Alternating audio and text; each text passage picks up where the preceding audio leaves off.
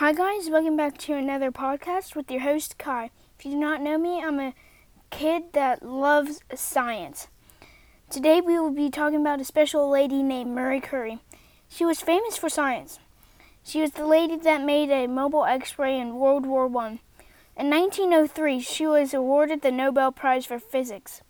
She died on July 4th, 1934 from anemia.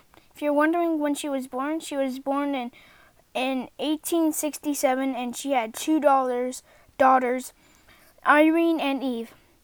Also, she was the first lady to win the Nobel Prize.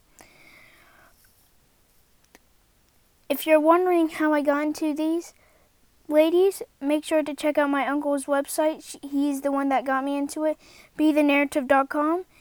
It has all 8 ladies that I'm going to be talking about, and I'm doing weekly podcasts. Make sure to use Kai1 so I get money for the thing. And it's BeTheNarrative.com.